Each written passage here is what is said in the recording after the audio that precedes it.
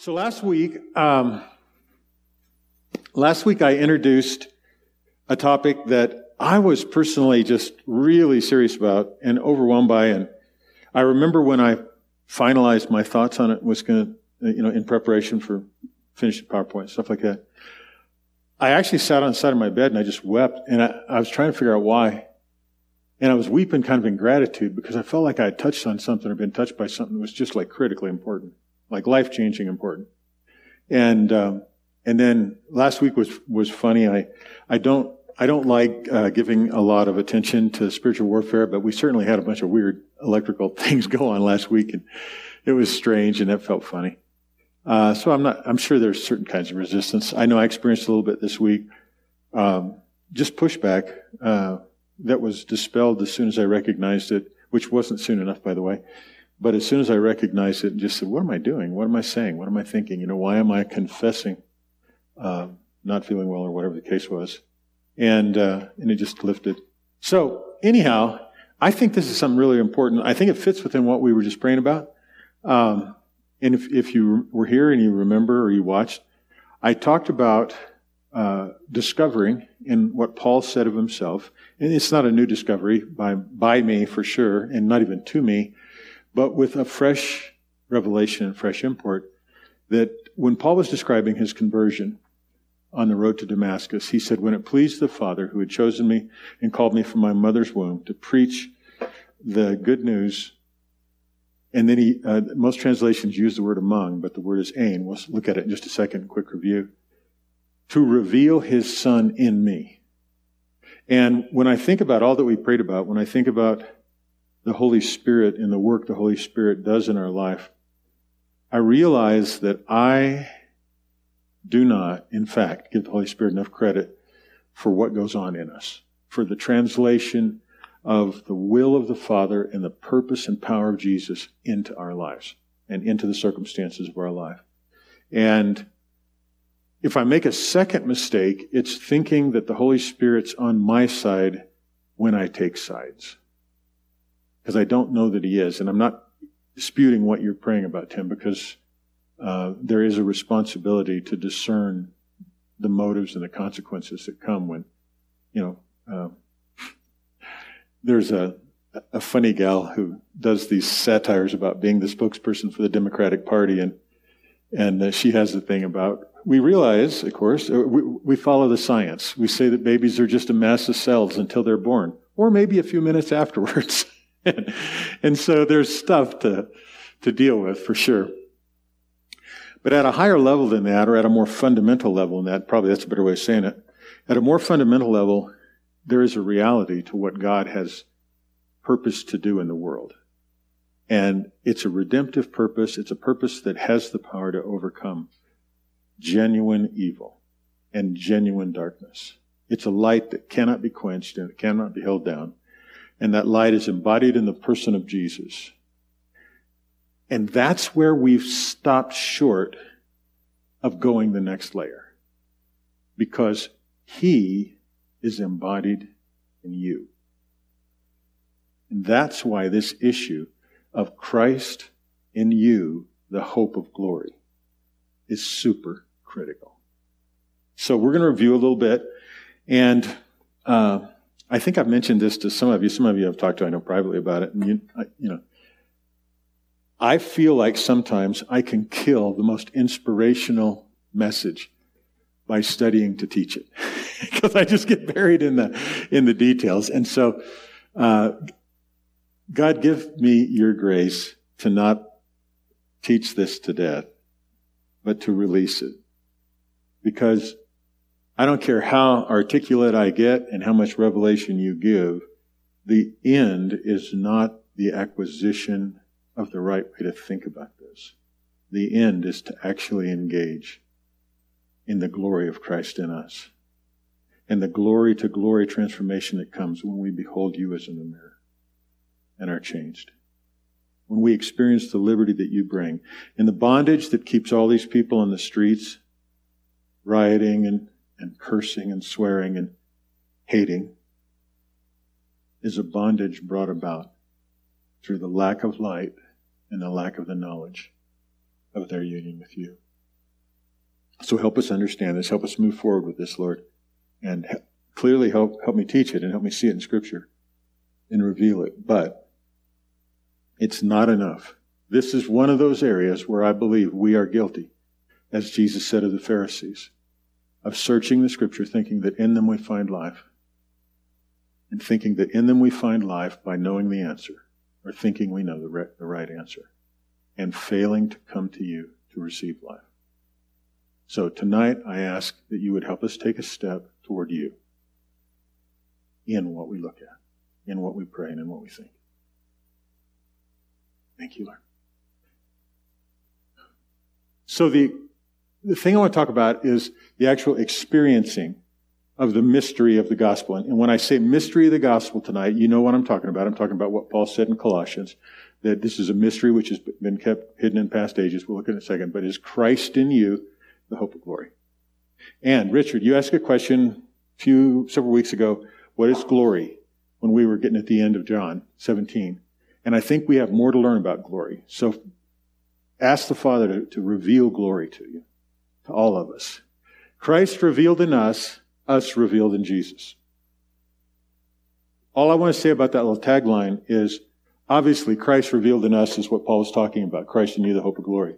Us revealed in Christ, I do not believe it's possible for us to know who we are and the type of thing we are, the type of person we are, the type of being we are, without fixing our gaze on Jesus and seeing him as he is. John says that in his epistle, first epistle. It says, when we see him, we'll be like him, for we'll see him as he is. To behold who Jesus is transformative. And I think all of us know that. When Zacchaeus saw Jesus, he was changed from a greedy tax collector, or a self-serving at the very least, tax collector, to a generous man for whom salvation visited his home that day.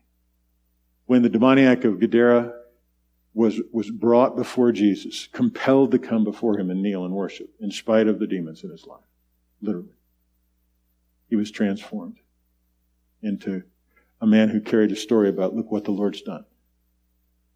And there's just story after story. And then we get into modern history and we get into your life. We're changed because we've seen Jesus. But I don't think that we've changed as much as we could if we really saw him in us and in each other. And again, that's something, I have breakfast with Richard and Dave, and we inevitably talk a little bit about politics and about some of our favorite political figures. And almost to the man, although Dave Doherty has a more colorful version of it than me and Richard, but almost to a man, these folks in politics that are sources of frustration and confusion and irritation to us are the very people that come up in the conversation as we consider what is it like to see Jesus and to look for Jesus and find Jesus in someone else. Where is he? How do you see him? When the layers over the top make it very difficult. So, Christ revealed in us revealed in Christ. There's a version of you that I think you have yet to meet because there are parts of Jesus in you that you have yet to recognize. So we're going to look at that and see. All right, this is the review of where Paul was in Galatians 1:15 and 16. But when God, who had set me apart even from my mother's womb and called me through his grace, was pleased to reveal his Son in me. Oh, and like I say, about half the versions say in and about half say to, but the word's in. We'll look at that in just a second. I got kind of excited using those little Greek cutouts, so I'll have a few more tonight. So that I might preach him among the Gentiles. And this is where we had a really fantastic discussion on Tuesday night, because the word among the Gentiles is ein as well. And there are not a lot of places where ein is translated among. And a couple of the places where they are, it would be like saying in a group of people.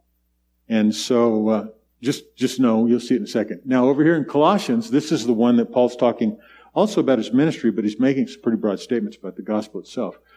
The mystery which has been hidden from the past ages and generations, but has now been manifest to his saints, to whom God willed to make known.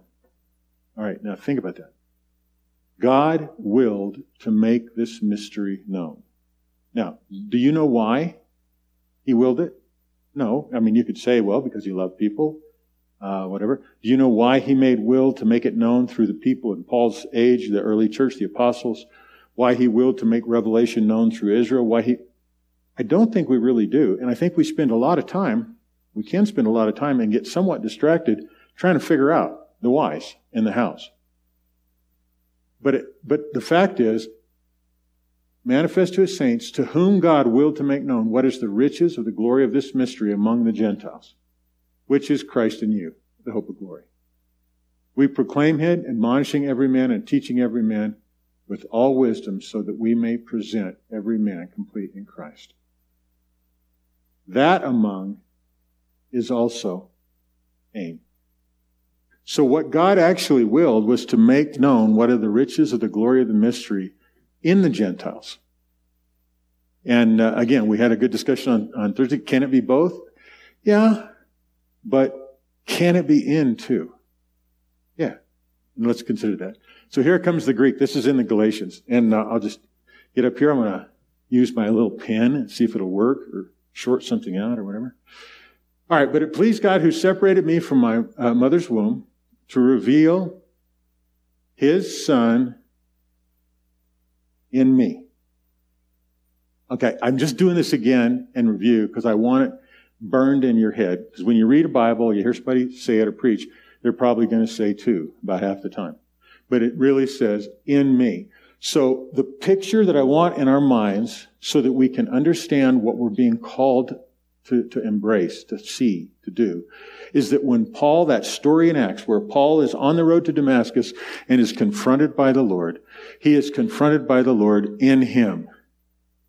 And the story does even say that people didn't see anything, and they heard a noise like lightning, and Paul heard, of course, words and dialogue with the Lord and everything. But in me, that I might preach him, and here's where they translated among, but you can see the same construct. In ethnosine, in the heathen, in the Gentiles. I think heathen's not the greatest interlineal translation there. All right, so you got that? That's the end thing we're talking about. Here's the Colossian one. To whom would God make known what the riches of the glory of the mystery, this in the Gentiles? Now, not among the Gentiles. The glory of the mystery, this among or in the Gentiles. If he's saying in, then the mystery is not a thing to be told in the community of the Gentiles. The mystery is the actual reality that is in the Gentiles themselves. Now, this would have been super radical to the Jewish theologians and leaders of the day, because they would not have thought that God was in the Gentiles, I don't think. I don't know, and I don't know all the rabbinical schools, but I think this would have been a big-time revelation. Among the Gentiles, which is Christ in you. And that is the hope of glory. Or he is the hope of glory in you. Yes, Jen? It would help me when you do this to distinguish believer and unbeliever. Okay. Can you try bring that context when you're talking about the in? I will try. That's clear. I will try. Particularly with this verse, I will try. Well, because to me, that's the biggest. That's been the biggest paradigm shift. Yeah. Where we're talking about in everybody. Yeah. And I'd like to hear the context of the believer, unbeliever. Okay. That you're coming from. Okay. Is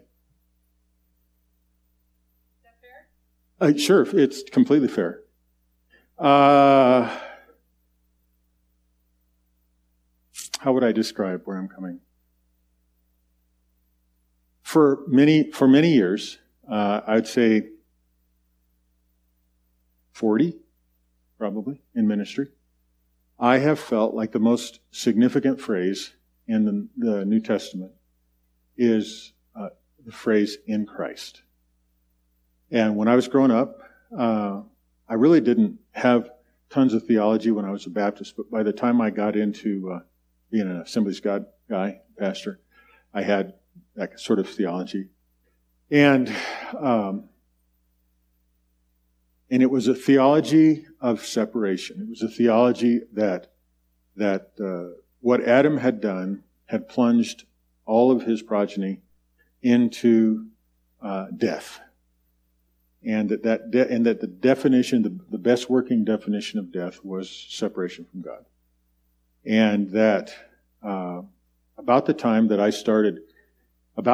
I got out of Bible college, was ordained in the Assemblies of God, or licensed in the Assemblies of God, then moved back to California and started our churches there in California, a couple of them that we started, was when the common telling of the gospel was there was this big gulf, and the cross was laid across that gulf, and people came across the top, and that Jesus created that separation. I believe that is utterly incorrect now, 100%. I believe everything about that is incorrect, and I believe the premise from which it was based and the theology around that premise, the idea of separation of people, that your sins separate you from God. I believe that is a misreading of the Scripture. And I believe that what your sins do is they blind you to the presence of God in your life. I believe they alienate you in your mind, and they create in you a serious lack of control over engaging in evil deeds. And I believe they cause you to quickly rush to judgment, to be blind to good things, and to not have the thought and not recognize God anywhere. I think spiritual warfare primarily deceives us to believe that and to keep believing it. And one of my understandings that I think some of you know is that in 2 Corinthians chapter 10, when it talks about the vain imaginations that exalt themselves up against the knowledge of God, that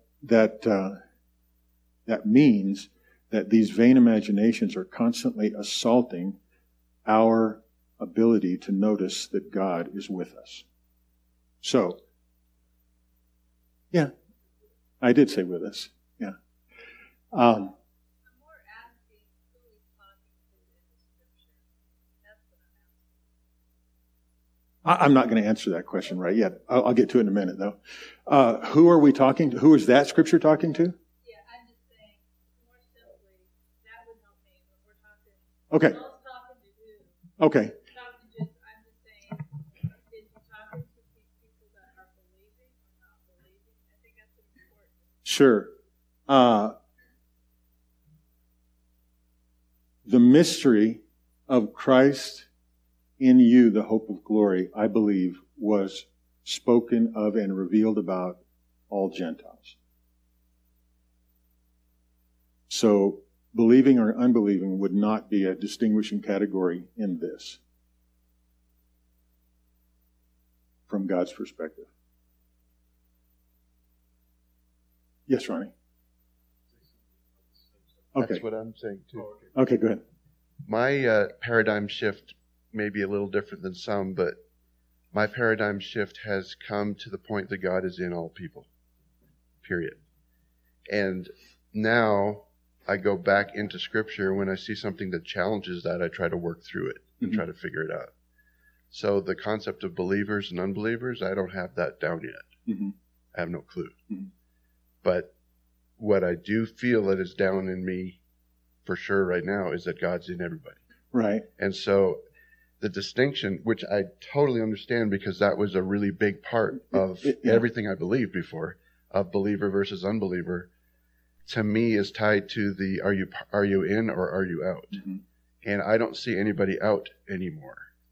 But that's been a change. Mm-hmm. And so I have yet, and we have as a body have not gone line by line throughout the entire Bible to figure out the things that are may be challenging that or Yeah.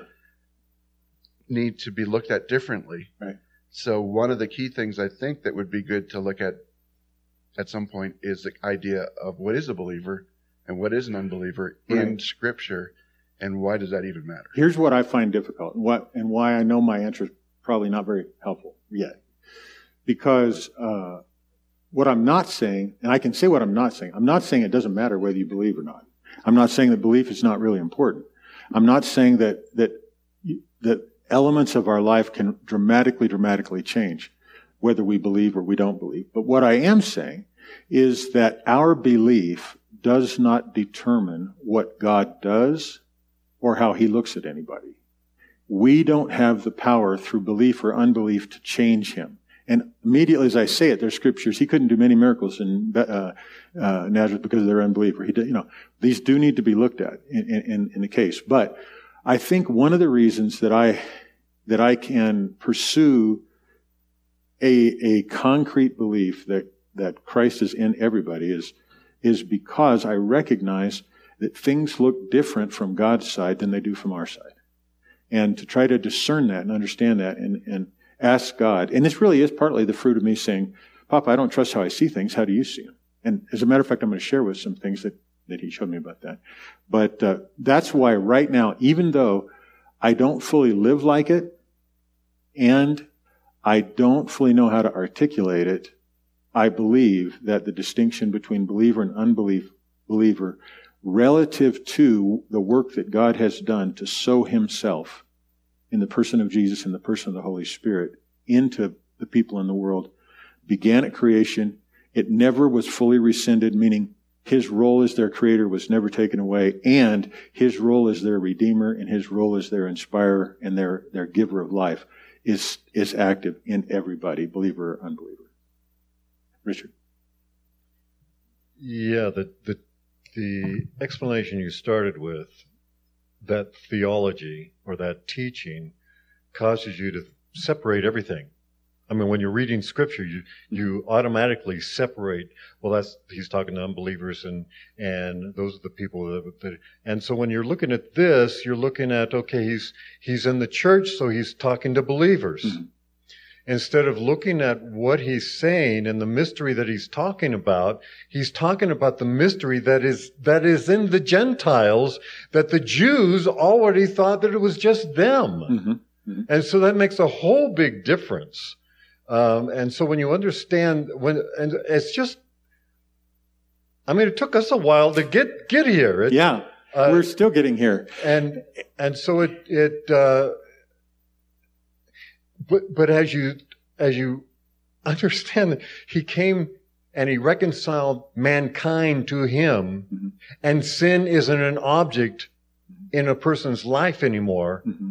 it's much easier to come to that. It's not a defining object. It could be an object. It could be a destructive object, but it's not a defining object. Yeah, it's easier to understand that, wow, could He be in all of us? Mm-hmm. And as you look as I look in my earlier life as a child, I can see Him in me. I mean, when I come to understand that, I look back and I can say, He was in me then. Mm-hmm. And then it talks about in Jeremiah that He knew Him before He was even born. Mm-hmm. So that's what He said about Paul. Yeah. Right. And my mother's womb. It just as you give way to this new understanding, it just opens up other things. It also opens up a lot of other possibilities and questions. I understand that. But so for the sake, I'm sorry to make such a complicated answer, Jen.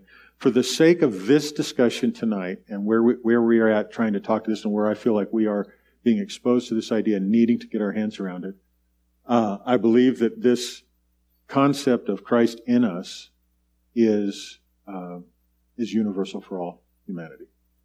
It's universal for all. And then what we do with it and how we react to it carries the individual aspects of it.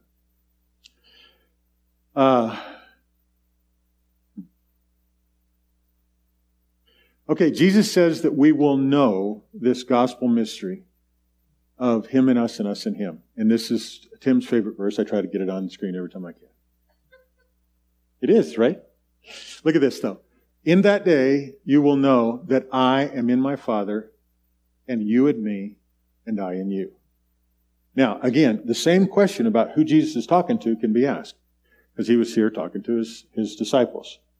The disciples sans Judas, so there would have been the 11. And he probably had some of the ladies with him, and so we don't really know how many. Was that the only people he was talking to, or was he speaking a revelation about that? And then the other question you can ask is, say, in what day? What is that day? The Open Table Conference is going on. I was just listening to Baxter Kruger talking. He addressed this issue in the day. It was beautiful. So I want to back up and show the verses before this. I will ask the Father, and he will give you another helper, that he may be with you forever. That is the Spirit of truth, whom the world cannot receive, because it does not see him or know him. But you know him because he abides with you and will be in you. Now, this passage itself calls into question the who question. Because it says the world can't see him or receive him, but you can, because he abides with you and will be in you. I will not leave you as orphans. I will come to you. After a little while, the world will no longer see me, or the cosmos. We went through that. But you will see me because I live, you will live also. From this, I don't know that we could make the assertion that the Spirit is poured out on everybody, that the helper that's sent is sent for everybody and into everybody. But from what Peter ends up saying at Pentecost, I think we can. Because he said, this is that which the prophet Joel spoke of. And in the last days, I will pour out my Spirit on all flesh. And flesh was the only qualifier. It wasn't anthropos, it wasn't Jews, all people, all my children. It was all flesh. And flesh is the part of us that is the problem. It's the part of us that is the sinner. While we were yet sinners, Paul says, Christ died for us. So this is what causes me to be comfortable with a universal extension of the gifts of the Spirit, of the life of Christ, of the light that is the life of Christ, a universal extension to humanity, because I see God in Christ dealing with humanity as one entity. And I think he sees us that way too. And if we're a saint, or if we are a rebellious and egregious sinner, we still owe our existence to him. If he were not holding us together, we wouldn't be together. And so there's aspects of our very existence which testify, no matter how belligerent we are or how saintly we are, there's aspects of our very existence that testify to God being engaged in us. And then when you go to the first part of the Gospel of John, that life became the light of men, and that light enlightens the heart of every man coming into the world, is what it says. Now, what do we do with that light? And does it make a difference? I think so.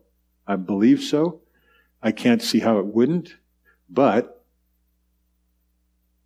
that kind of a thought that God has touched all humanity with his life and light makes it make sense when Paul then says that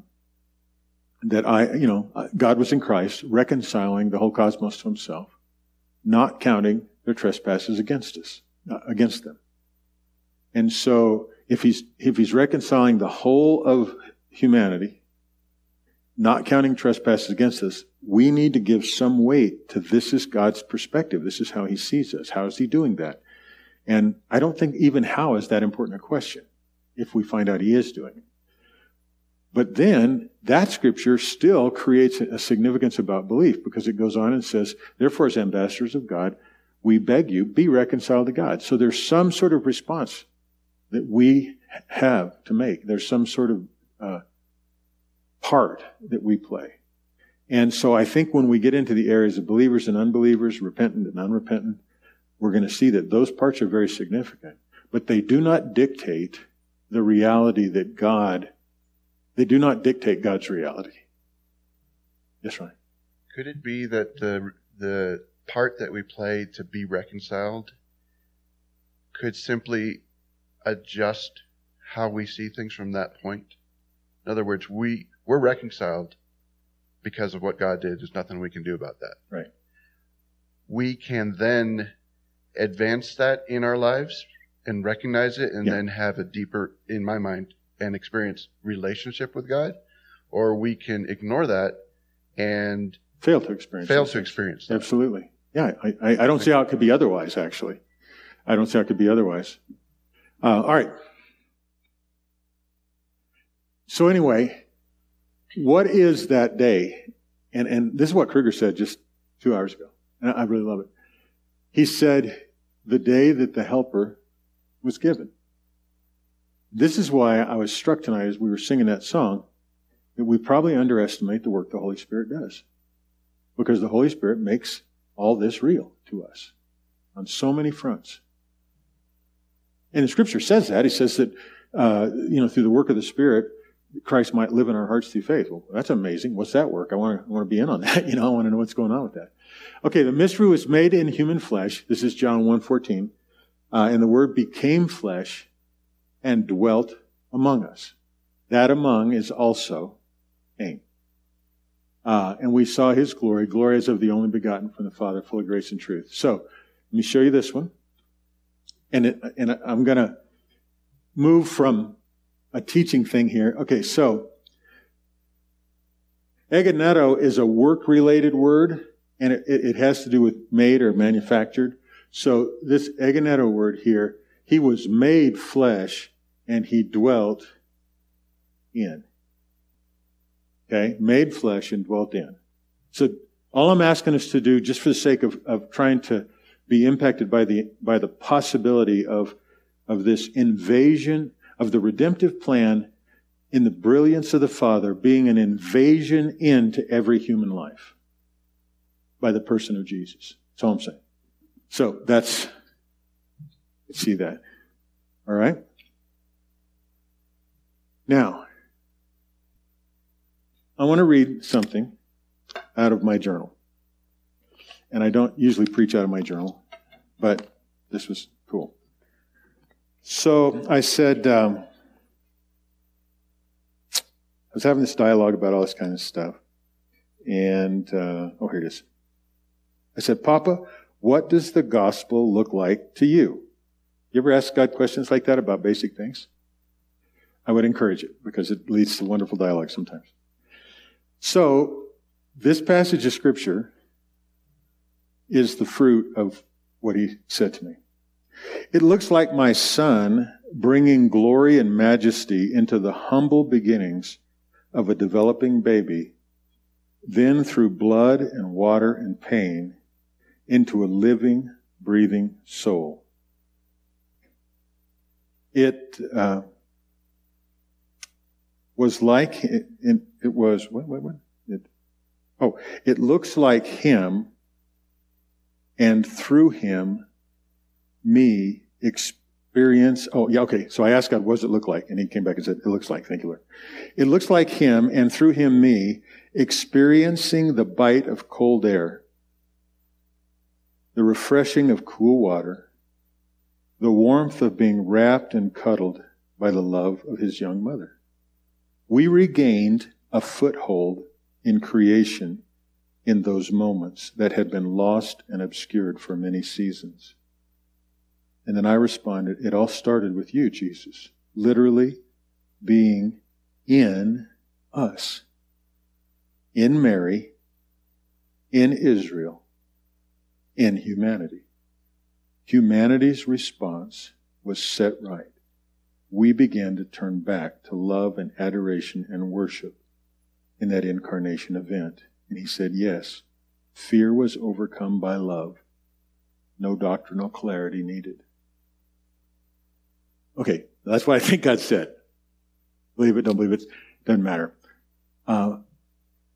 What it did is it gave me a picture that reinforced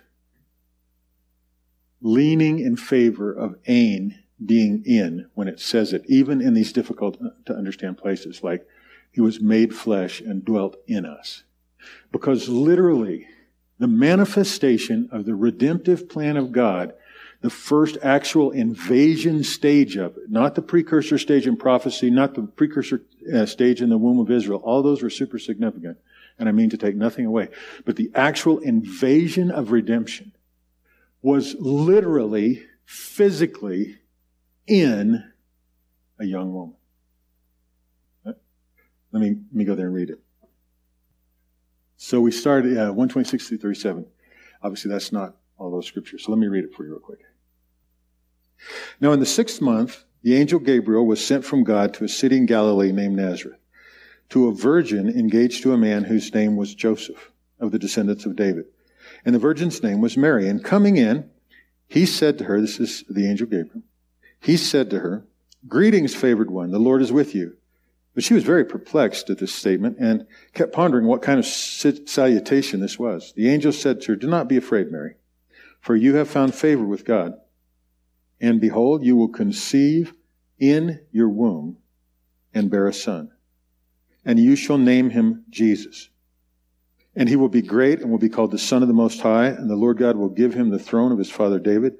And he will reign over the house of Jacob forever. And his kingdom will have no end." And I immediately thought of that thing in Isaiah about the government resting on his shoulders, and of its increase there will be no end. There's no question who we're talking about, what event we're talking about, and how this is the incisive moment of the redemptive plan penetrating the darkness of the earth and coming. And I think it's the incisive moment of what John said in his prologue about, and the Word was made flesh. It was made flesh in the womb of Mary. In her, in Israel, in humanity. And so my thought is, okay, and so then it goes on, and it says, Mary said to the angel, "Well, how can this be since I'm a virgin? And the angel answered and said to her, "The Holy Spirit will come upon you, and the power of the Most High will overshadow you. And for that reason, the Holy Child shall be called the Son of God." And then there's the stuff about Elizabeth and all that. So the question I want to ask you is the one that rose up in my heart thinking about this, because I understand this is difficult to conceive of. And as Western people who are indoctrinated in rational, analytical thought, we have a very hard time believing something unless we at least have some sense, even though we're wrong most of the time about this, of how things happen. You know, like I'd like to think I know how my car works. And I know I do some and some I don't. I'm taking a bunch of supplements right now, and a couple of them seem to really be doing a good job on that blood sugar thing I had to deal with, and I'd like to think I know now how that works, but I don't, honestly. I just take them, and they work, and that's it. So there's a little tiny bit of a how here. The Holy Spirit is going to come upon you, and the power of God is going to overshadow you, and Christ is going to be in you. That's really what the story's about. And so if the redemptive plan manifest on the earth starts with Him in us, why does it seem so strange that He's in us as a central part of the whole redemptive plan? Because it seems like that's what He had in mind from the start. Because He could have come a million ways, right? But He came in Mary. And it was physical. And this is the starting point. So I'm thinking, oh, wow, Lord. All right. Now, what she goes on to say, or what he goes on to say was, for nothing will be impossible with God. Do you remember a time that Jesus said that? They ask, when He said, it's hard for a rich man to go to heaven. It's hard for an Antifa person to be turned around and start loving the people around them. It's hard for a politician to stop thinking of themselves and start thinking of the people again once they become corrupt. Well, with men, this is impossible. With God, all things are possible. All things are possible. This is God we're talking about. This is God still operating under a divine and a driving motive that for God so loved the world that He gave. That while we were yet sinners, He died.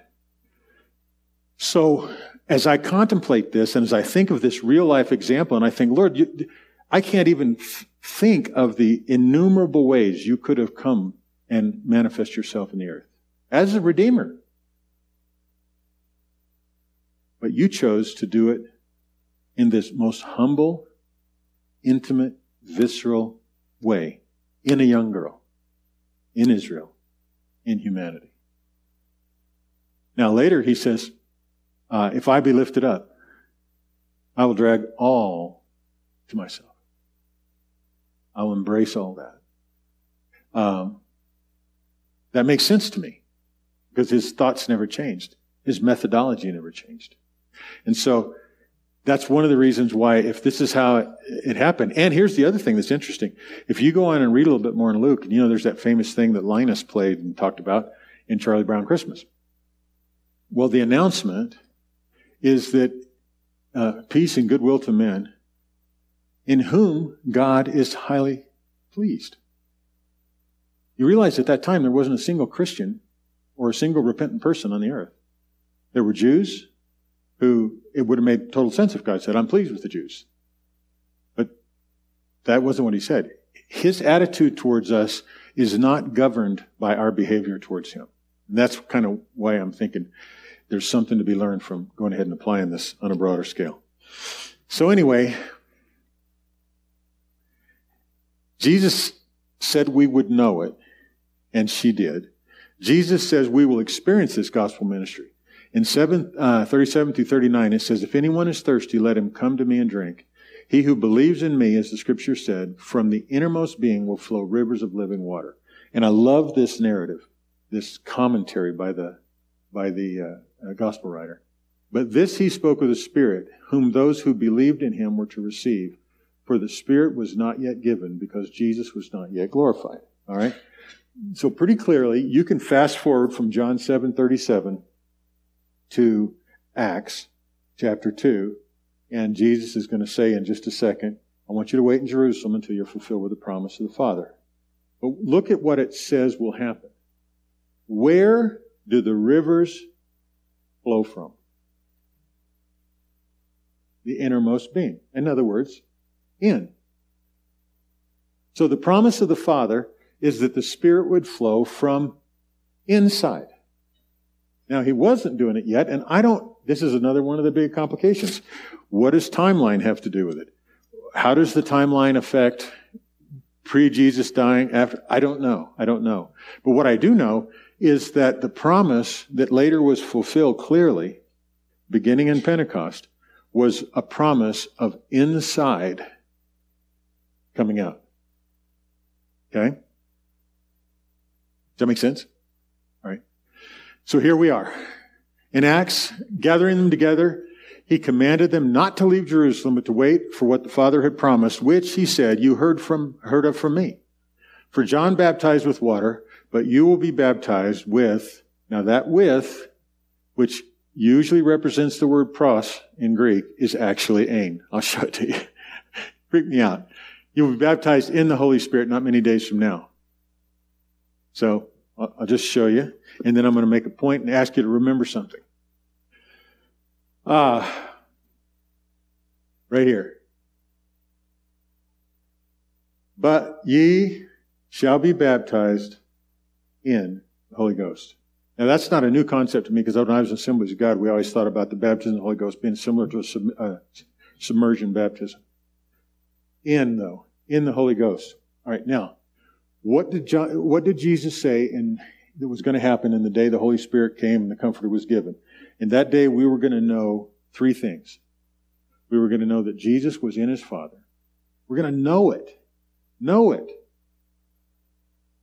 How do you know something? How can you possibly know something like that? How can you observe it and analyze it and do scientific research on it? You can't. You have to receive it by revelation. That's why that day was dependent upon the pouring out of the Holy Spirit, who was designed to take the truth and give it to us.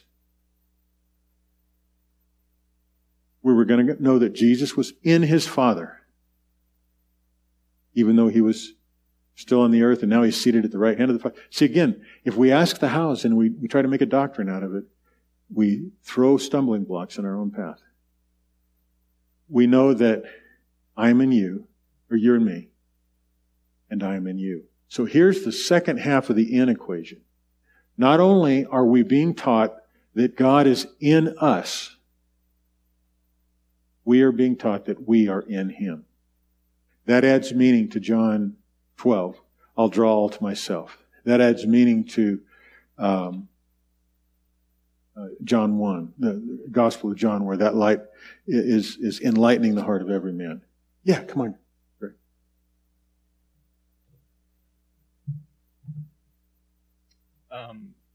Part of what helps me come to this idea that God is in everyone.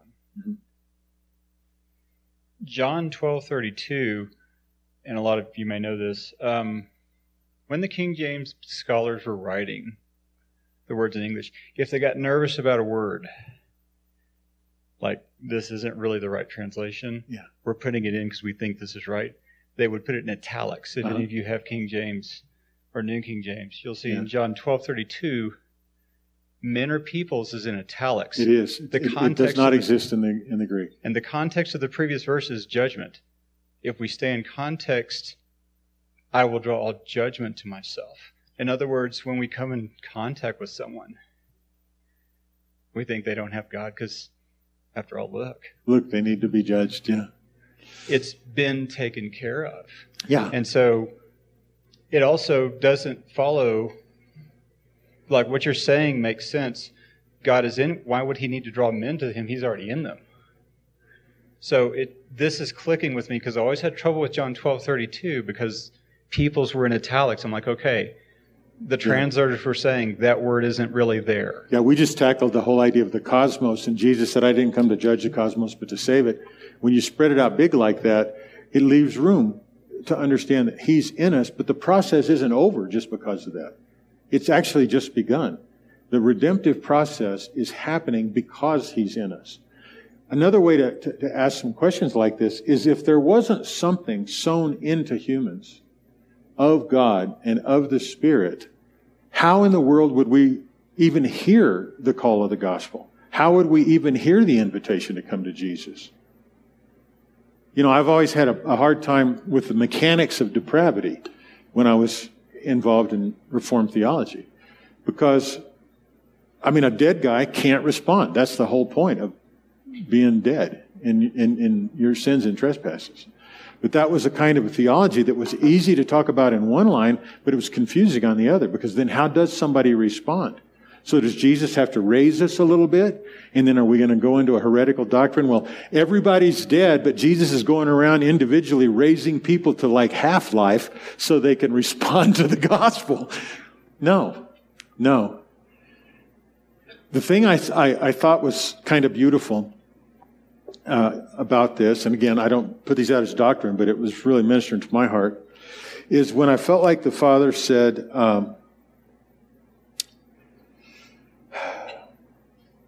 we regained. So imagine this. Imagine Mary hugging Jesus, wrapping Him and hugging Him, like any mother should and would, most likely.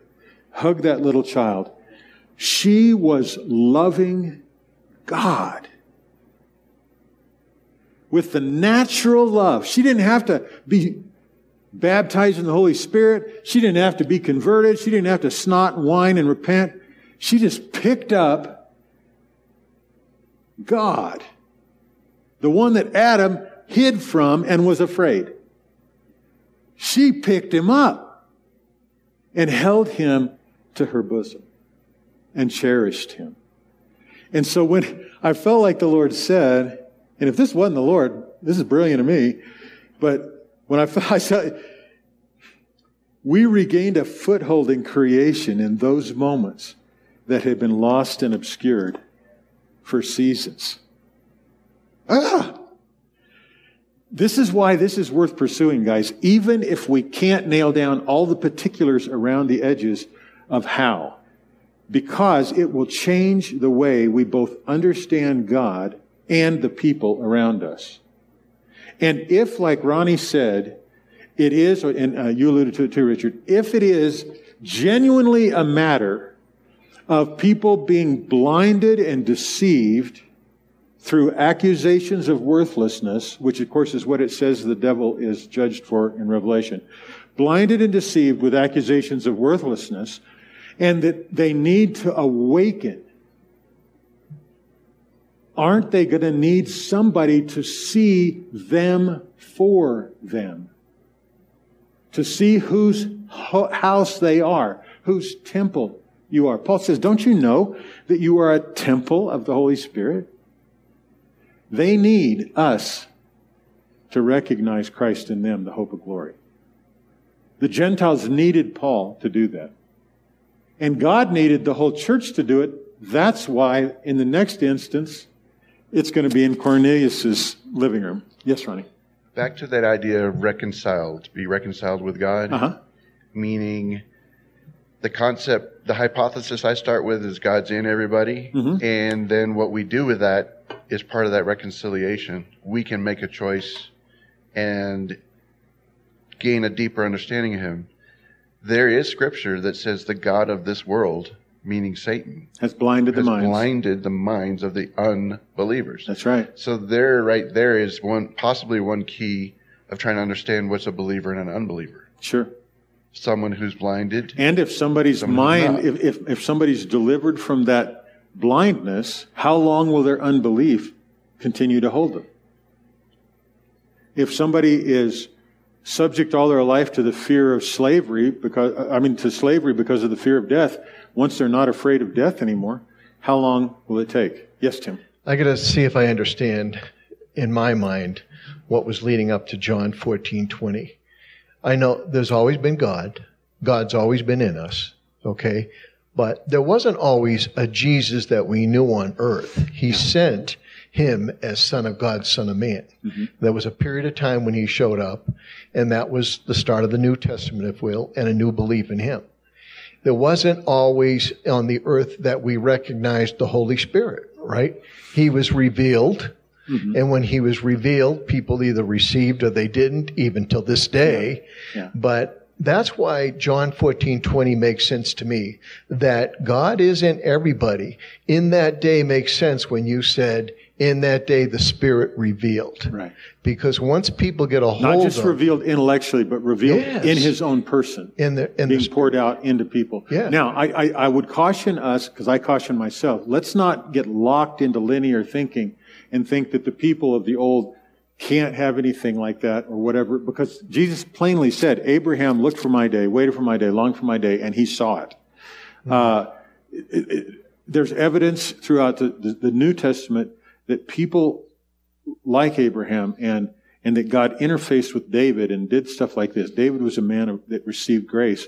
So we got to be careful to realize that God also is not contained in time and restricted by it in the same way we are. Right. So you explained once where Jesus was even shown in Genesis. Yeah. Yeah, and I understood that. Okay. But now He said, I never leave you nor forsake you, but He gave us the Holy Spirit, right? That was only after Christ died and was resurrected. Yes. Yeah. Right. I mean, that's the way I get like out of John 7. This hadn't happened because He's been glorified yet. Okay. It's kind of my thing. Yeah, like I said, I believe that Jesus is in us. I think what it takes is recognize that Jesus is in us and believing in Him. Yeah. That's what activates the relationship. Am I right in thinking that? I think activates the relationship. I don't know exactly what you mean by that. But well, I just mean that, if Jesus is in you, He's in everybody. Yeah. But they have to recognize that He's in them. To get the benefit. To have the benefit of the relationship. Yeah. So. Yeah. Yes, Meg. Well, that scripture, he said He would never leave us nor forsake us. Doesn't that anchor in, though, what the fact that He's in us from the beginning, from the very beginning? It seems like it does. That's not conditional. Yeah, it seems like it doesn't seem like that was a statement spoken only to people who had accepted Him, and now I'm not. You've accepted me, invited me in, and I'm never going to leave you. That seemed like a statement as they were being prepared to be dispersed to the world. I'll never leave you or forsake you. Right. Now, I know people that interpret that on that missionary calling, He'll never leave or forsake. But if He's in us from the very beginning, why would that be conditional? Right. Why Right. it should have been Yeah, It's just and then an anchor. one of the philosophical arguments, theological arguments, is if you're going to say that God, who made you and through whom all things were made, and for Him and by Him, and through whom everything is held together, if He isn't in you, what manner of existence do you have? If He's not holding you together, if He's not in there somehow. And that would be a challenge. All right, let me real quick go on. I want to catch us. We won't spend very much time on this one, but this is when Peter went to Cornelius' house, and of him all, it would just say, of him all the prophets bear witness in his name. Everybody who believes in Him receives forgiveness of sins. Now, see, here's one of the things though. We have a tendency, if you come out of my theological background, Baptist, Assemblies of God, charismatic, the forgiveness of sins we equate with being saved. But we forgive sins all the time without saving somebody. And Jesus called us all to forgive sins. And so I don't think that we ought to make that equation. And what this does, this thing about Him being in us, we have to begin to disassociate some of the words that we associate together.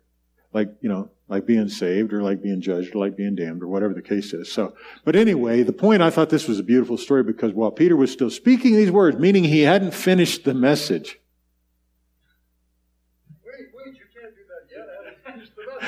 the Holy Spirit fell upon all those who were listening to the message, and the circumcised believers who came with Peter were amazed because the gift of the Holy Spirit had been poured out on the Gentiles also. Confirming, before Paul got the revelation, that God saw the hope of the Gentiles as Christ in them, the hope of glory. Now, Cornelius was a faithful Gentile. He believed in God. He gave alms. He did all this kind of stuff. So again, I'm not suggesting at all that believing is not important. Matter of fact, I think believing is more important. And I think if we have a clear understanding of Christ in us as the hope of glory, we will really come to understand what believing is for. And it won't just be a simple black or white act that gets us into a position to be saved. It will actually be the thing that causes us to be transformed from glory to glory into the image of Christ from within us, I think. Okay. The last one. Oh, I'll read the second one because it's kind of short. So this is what God also said it looked like, which led me to the Acts stuff. It looks like my promise finding a place both on and inside the faith-filled ones in the upper room. That baptism of my Spirit flooded each of them with me by my Spirit, by Jesus' Spirit. It too was a birth, a real, visible revealing for all to see of restored and reunited life. My son's life, by my Spirit, truly out of humanity's innermost life and being flowed rivers of living water from inside them. Exactly in the same manner, it looked like the river of living water cascading from within Cornelius in his household, his family, and his servants and his friends that day, interrupting Peter's beautiful exposition of my redemption. No doctrinal exposition necessary. All right. The last thing the Lord said led me to this. It looks like my beautiful bride, my daughter, my body, coming down from above, born from above. She is the promise. She is the object of celebration. She is in me, and I am in the midst of her. And out from the midst of her flows the river of the waters of life. And I am in the midst of her. Jesus is the light. And I thought about Revelation. Then one of the 7 angels who had 7 bowls full of the 7 last plagues came and spoke with me, saying, "Come here, I will show you the bride, the wife of the Lamb." Now I want you to get this triplet thing going in your mind as we read the rest of this. The invasion of God's redemptive plan came to a young woman. And it was characterized almost exclusively by God being in her by the power of the Spirit. In Mary, in Israel, in humanity. And then this next episode in Acts was God, by the Spirit, being in and flowing out with that river of living water that Jesus spoke about in John 7 that couldn't happen until this all happened, like you said, Tim. It was in this body that is now this one new man, that's now this unified representation of Jesus. Inside, flowing out. And now we have the bride. And what's the characteristic of the bride? And he carried me away in the Spirit to a great high mountain and showed me the holy city, Jerusalem, coming down out of heaven from God, having the glory of God. Her brilliance. What are we talking about? Let me show you the bride, the wife of the Lamb. Having the glory. Her brilliance was like the very costly stone, as a stone of crystal clear jasper. It had great and high wall with 12 gates, and the gates were 12 angels, and the names were written on them, which are the names of the 12 tribes of the sons of Israel. There were 3 gates on the east, and 3 gates on the north, and 3 gates on the south, and 3 gates on the west. And the wall of the city had 12 foundation stones, and on them were the 12 names of the 12 apostles of the Lamb. Just pause for a second and think of, there's neither Jew nor Greek, there's slave nor free, there's one new man. This is what Jesus has done. And he's done it from inside Israel and inside the Gentiles. Inside the body. So is it so hard to believe that he's in us? I saw no temple in it, for the Lord God, the Almighty, and the Lamb are its temple. Where is this temple? Inside the bride. I know it's apocalyptic language, and I could be completely a loony bin interpreting it this way. But I don't think so. Then he showed me a river of the water of life, clear as crystal, coming from the throne of God and of the Lamb. Where was the throne of God and the Lamb? It was in the bride. It was in the bride. This is the conclusion. The beginning. Where was God? He was in Mary. As the church began to manifest, where was God? He was in the body. Now, as everything is wrapping up, in the middle of the street, on either side of the river, was the tree of life, bearing 12 kinds of fruit, yielding its fruit every month. And the leaves of the tree were for the healing of the nations. There will no longer be any curse. And the throne of God and of the Lamb will be in it. And his bondservants will serve him. The throne of God and of the Lamb will be in it.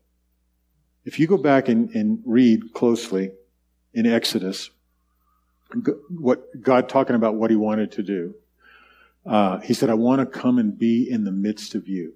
I want to be your God. You're going to be my people. I want to be in the midst of you. God's desire, his relationship with people, has always been to have them in the midst of him and him to be in the midst of us. That is what it means for him to be our God and us to be his people, in his mind. Now, whatever it means to us, and however we want to religiousize that or however we want to ignore that, it's never changed, and it's going to manifest fully in the concluding of all things.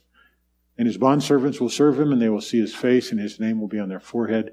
And there will no longer be any night, and they will not have need of the light of a lamp nor the light of the sun, because the Lord God will illumine them, and they will reign forever and ever.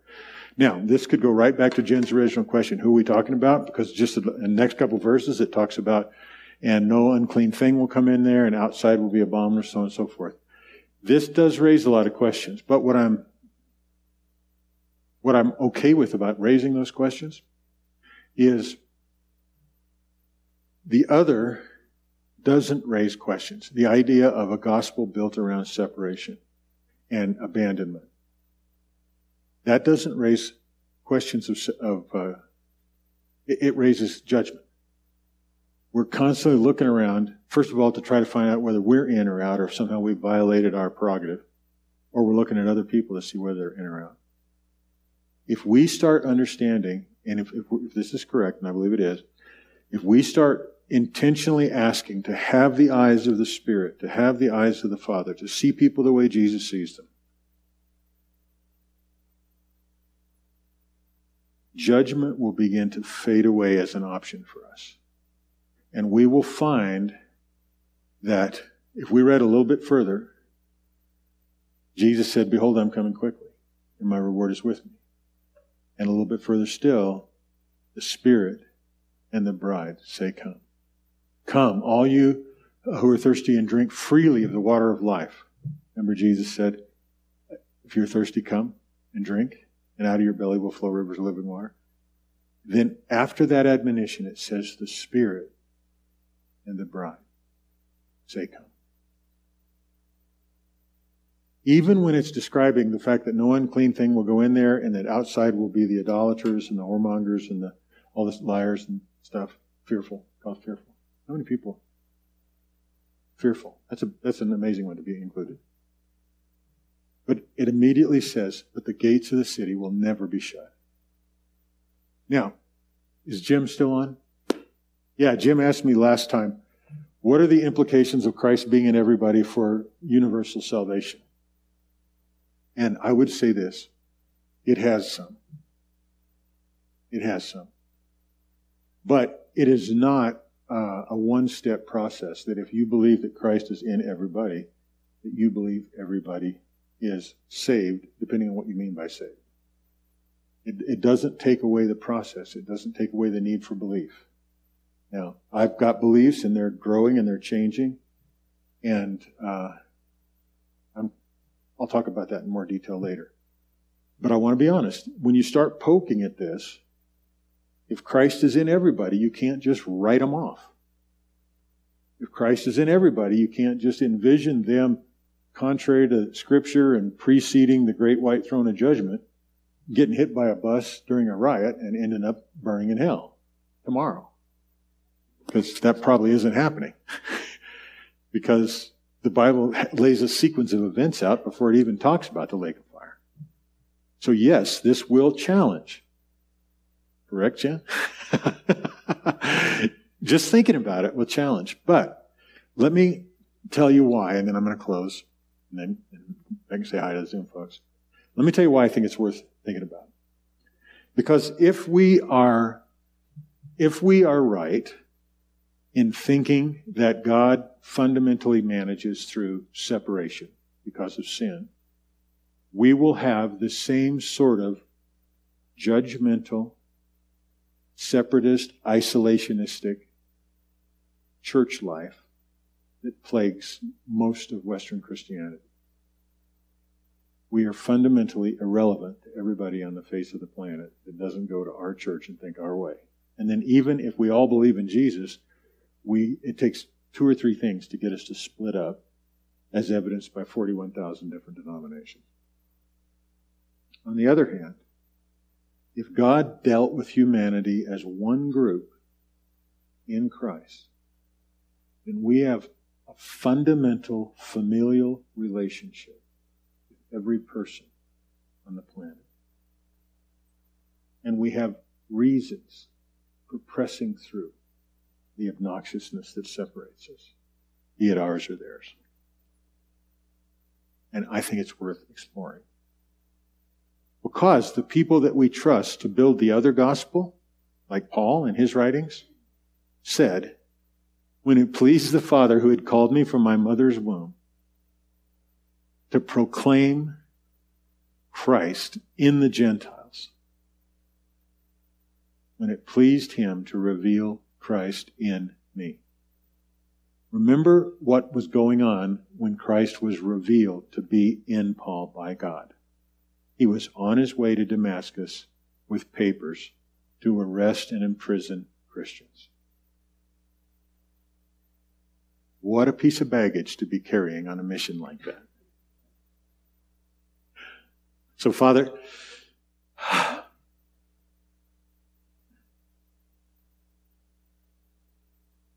as I have said many times, and will say many more, I don't trust how I see things.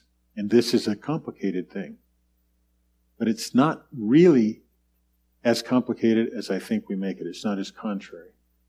Because when you chose to come into the earth to redeem people, you chose to do it by coming inside a young woman.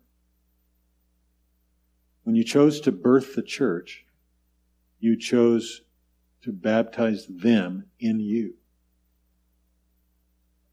And when we see your bride taking either a final or an introductory to the age of ages eternity form, in the form of that heavenly city, New Jerusalem, the place where we find you is in the midst of her.